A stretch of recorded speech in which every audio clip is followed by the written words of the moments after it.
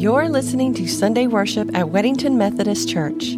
Find more ways to worship, fellowship, serve, study, and be supported at weddingtonchurch.org.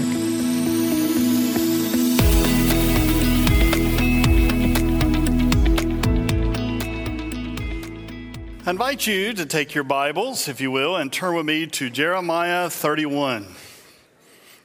Jeremiah 31, familiar passage of Scripture that we like to use at the beginning of the year. Now, I want to also say welcome to everyone. We're glad that we have the opportunity to worship God together today. For all of you that are worshiping online, what a privilege it is to join the new year with you. Some have asked, why is your face so red?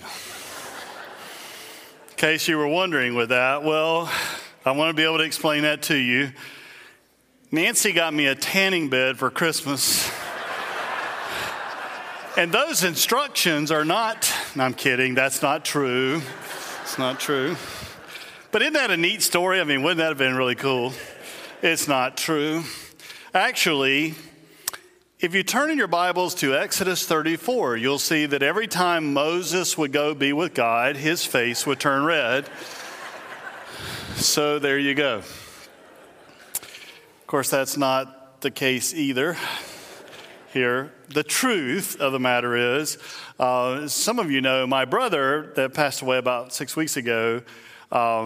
It began a couple years ago with a melanoma, and so I go every year to a dermatologist, and just to get checked out. And we were talking about it and decided, we can treat different things as they come up because I ride a motorcycle. I'm out in the sun a lot, so we decided to do the treatment with the cream that will then, kill any cells that might be there that you can't even see. So I needed a window of opportunity. So I confirmed with Pastor Rocio last week, right after Christmas, I said, now you're still good for the 31st, right? You're on, right? Yes. So then I started applying the cream. Last Sunday, I was the color of the carpet. So just letting you know. So I thought those lights and that face just would not go well together. So we are now at the stage that we are, but I will tell you this. Of all of your staff, as of this moment, I am by far the most appealing.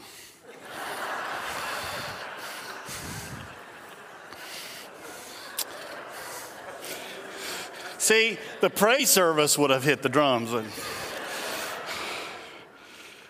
Those are free, by the way. I don't charge you for those. They're just kind of...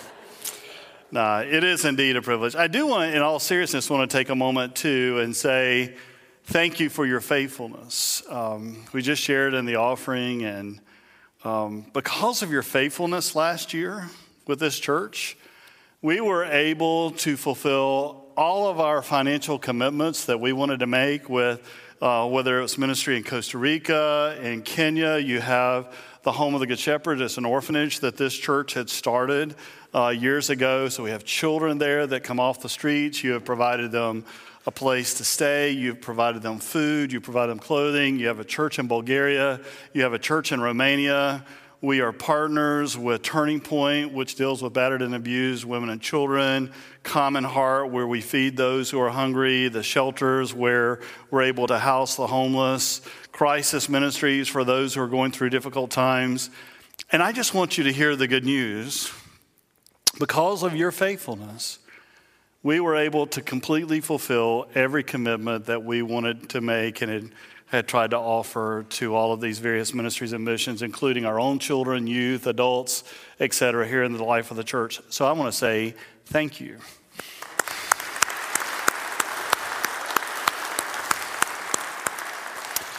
And we look forward to seeing how God will use this church in the coming years. Jeremiah chapter 31, beginning at verse 31.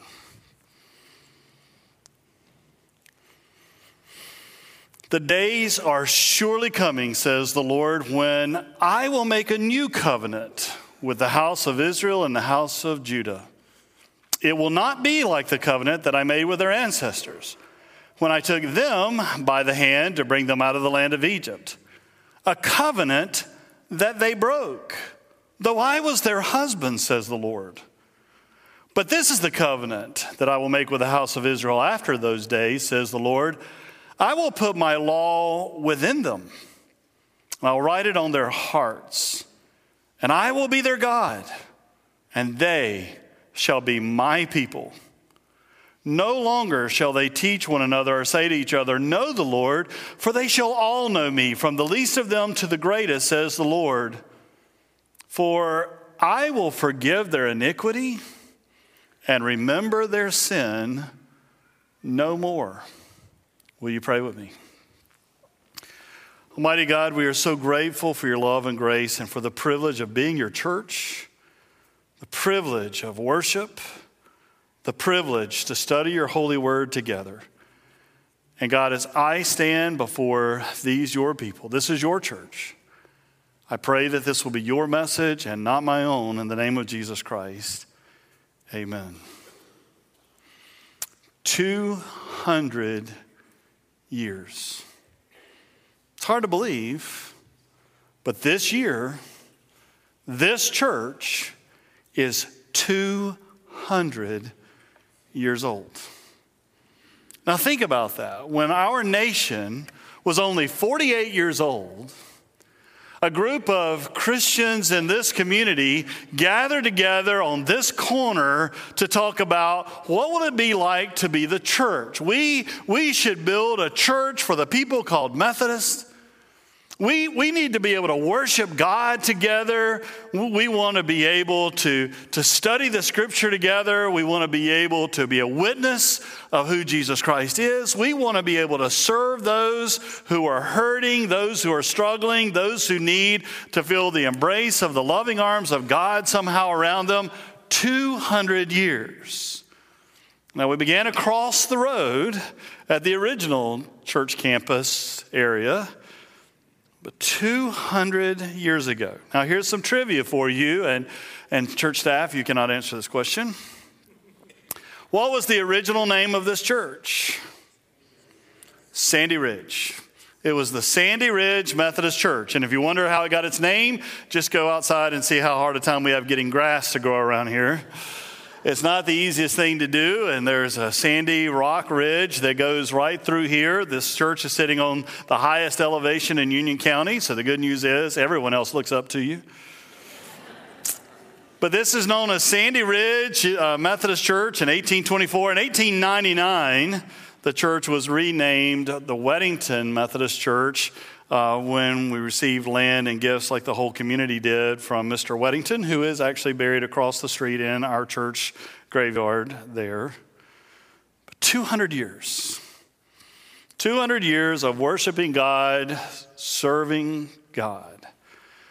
And now it's not only the beginning of a new year, it's a new century of ministry in this church. Can you think about that? I mean, I find that so intriguing. No pressure, but you're the church that generations will look back on and go, and then it was just 100 years ago in 2024 when Weddington and whatever it is they'll say about us.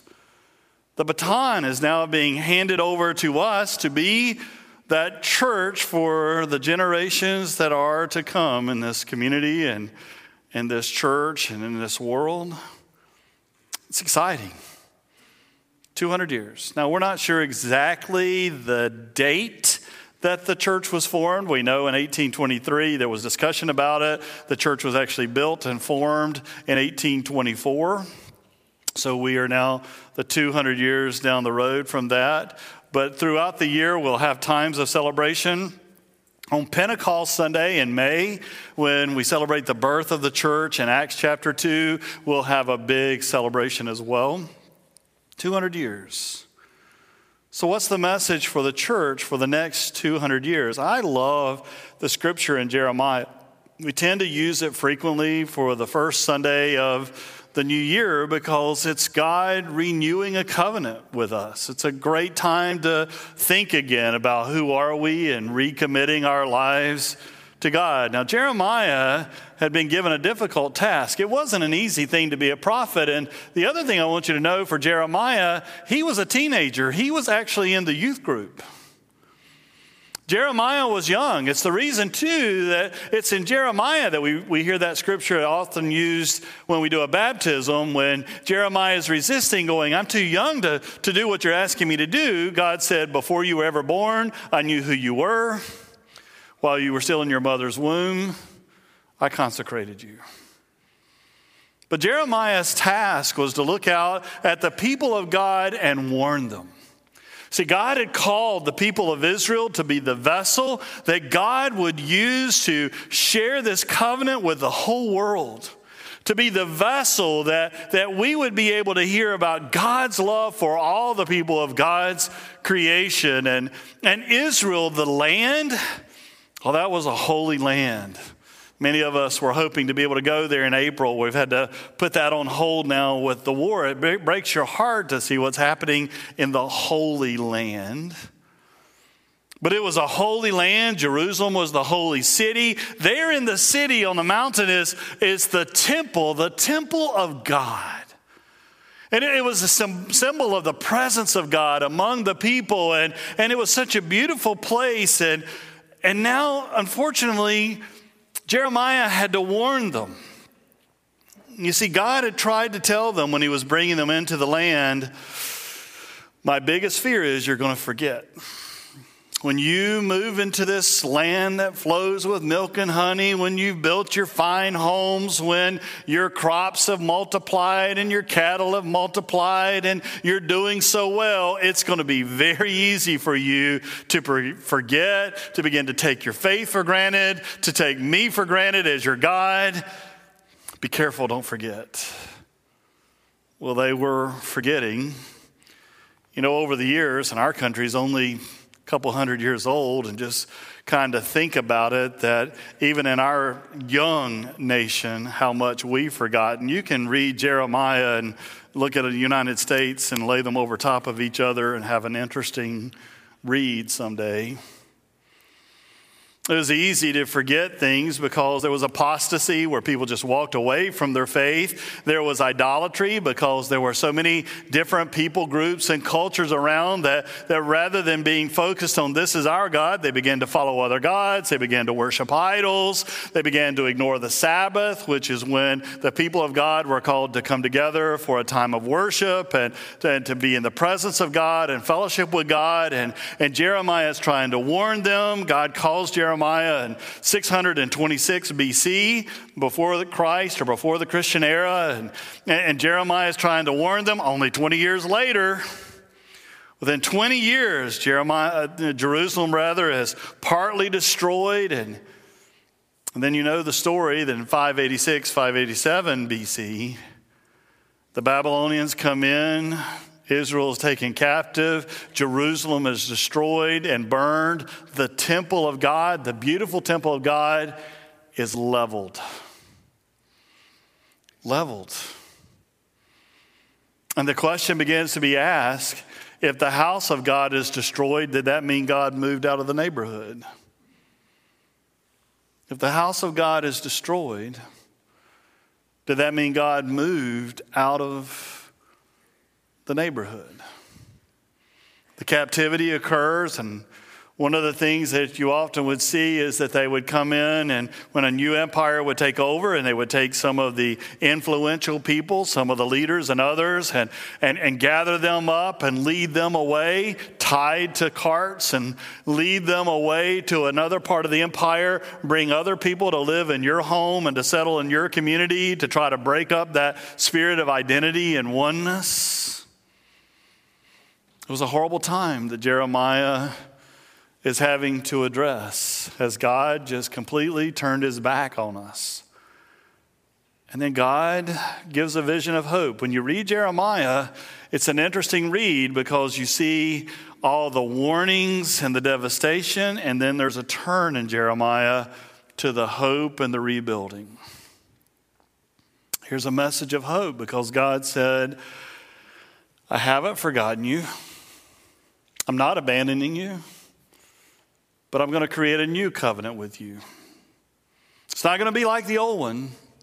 When I led your ancestors out of slavery in Egypt, and they cried to me, and I heard their cry, and I delivered them to this new land, The covenant that they broke. Did you catch how God said that? The covenant that they broke. And listen to it. He goes, though I was their husband. I mean, God's not looking for a religion. He's looking for a relationship. We had a covenant. They broke it, even though I was their husband. We were in this relationship together. But the new covenant, it's going to be different than that. I'm going to place this one within them. I'm going to write my law on their hearts. I'll be their God. They'll be my people. I'm willing to forgive them. I'm willing to forgive them. Not ignore it, forgiving. Forgiveness is not ignoring what happened. Forgiveness deals with it, doesn't ignore it. I'm going to forgive them. Not only that, I'll forget it. Now, I just find that so interesting. Now, one of the things, not to mess things up for us as parents and grandparents, but I grew up hearing people say, now you know, especially when you're dealing with your brothers and sisters, the Bible says forgive and forget. Just so you know, it does not say that. Doesn't say it. It says God forgives and forgets. That's divine forgiveness. For us, the challenge is forgiving while remembering. That's the challenge.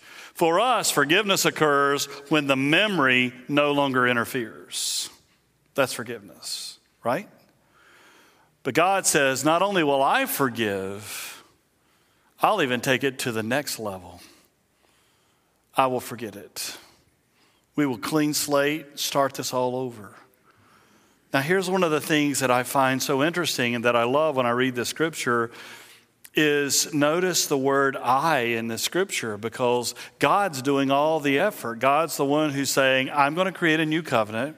I'm going to place it within them. I will write it on their hearts. I will be their God and they'll be my people. I will forgive them and remember it no more. And the reason I find that so interesting is who's the innocent party in this? It's God. And who's the one who's making the move? It's God. Who had the right to withdraw and abandon and go, forget it. I begged you. I encouraged you. I brought you here. And when you go, and they broke it, though I was their husband, God had every right within the law of God to walk away. And yet it's God who said, but I'll never leave you. God is doing the work here. Yesterday was January the 6th. Yesterday was Epiphany. It's one of the holy days in the life of the church. It's the end of the 12 days of Christmas. And just so that you all can always remember that, I know I've shared it with you before, but repetition is how we remember. The 12 days of Christmas are not before Christmas.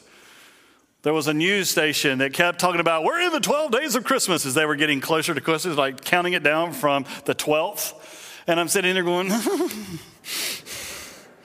right? The 12 days of Christmas are from Christmas to January the 6th, Epiphany, the manifestation of God when we celebrate the coming of the wise men, which is why you've been singing some of the songs that you've been singing today. And it's a holy time. It's the reason why, in our culture, we have a tendency, the day after Thanksgiving, we put up our lights and we take them down. Oftentimes the day after Christmas, we leave our lights up until after January the 6th for a couple of reasons. One, it's a witness to our community that we're celebrating the 12 days of Christmas. And the other is it gives us an excuse not to do it right after Christmas. But I just find it, so interesting. Our daughter's going to have a baby, and we're so excited. And we're already doing things. We had a stocking up with her name on it, and Nancy's already like, look what I got. Look what came today. Look what came. We got the little shoes. Aren't they cute little shoes like that? Why do you need treads on the shoes? Well, we got them. It is just so cute. We're so excited. But we don't build up for the birth of the baby and then go, glad that's over, and go home. No, the 12 days of Christmas, like, we had a baby, and we now celebrate. We keep going, 12 days of Christmas. But the word Epiphany actually means a manifestation of God. That's what Epiphany is about, with God revealing to the world, including the wise men who were not part of the Jewish faith, this is for all the world. That God is doing something new and incredible for all the world. He said, I'm going to create a new covenant. It's not going to be like the other one. And we just celebrated Christmas where God revealed himself to the world, came into the world. Epiphany, he manifested himself to the whole world. And then this child will grow up, and right before he dies, he'll join together with his disciples in the upper room. And after they celebrate the Passover, which is a meal that reminds them and symbolizes that whole journey out of slavery in Egypt, he will do something absolutely new and amazing. Paul tells us about it in 1 Corinthians 11 when he said, "For I received from the Lord what I also handed on to you, that the Lord Jesus, on the night when he was betrayed, took a loaf of bread. And when he had given thanks, he broke it and said, 'This is my body that is for you. Do this in remembrance of me.' And in the same way, he took the cup after supper, saying, 'This is the cup of the' what? The new covenant. This is the cup of the new covenant, which is in my blood. And every time you do this, remember me. For this is for you and for many, for the forgiveness of sins.'" Wow. Remember what God revealed? I'm going to share a new covenant. It's not going to be like the old one, but this one will be one that's deep inside.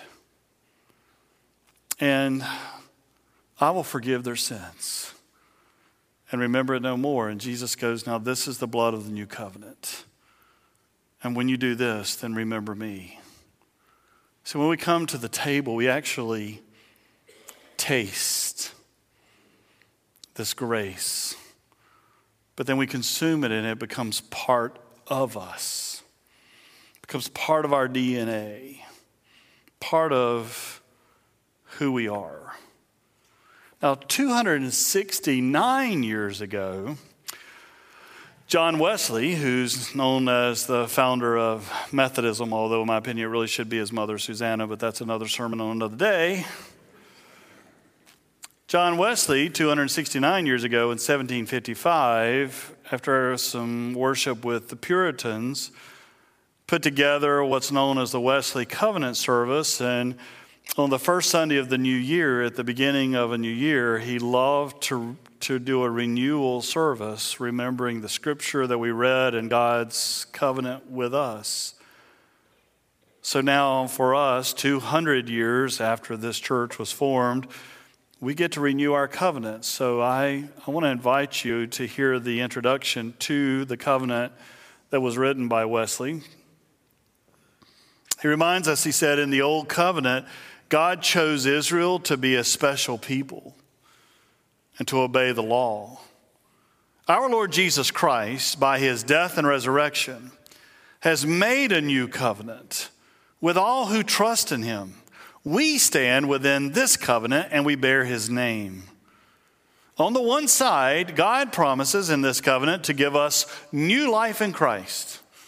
On the other side, we are pledged to live not for ourselves, but for God.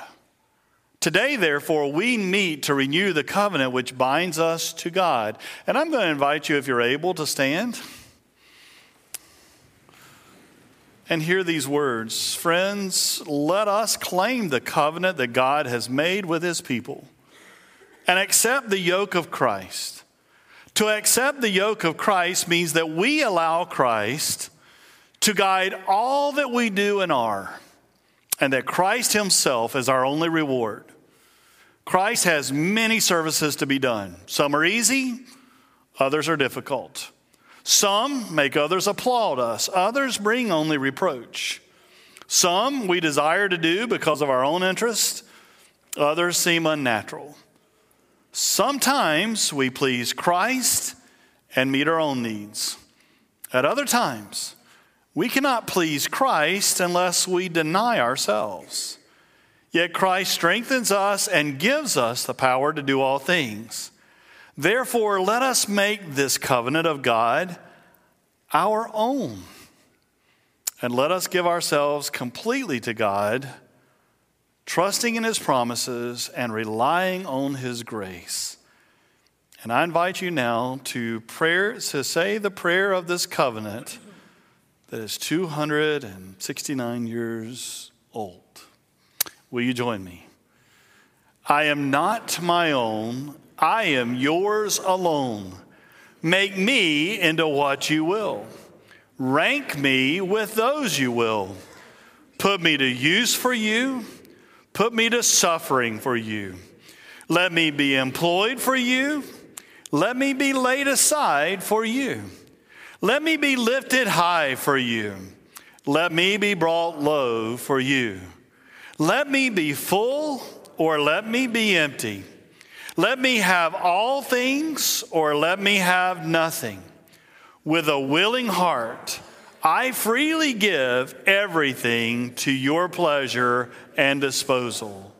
So be it. Amen.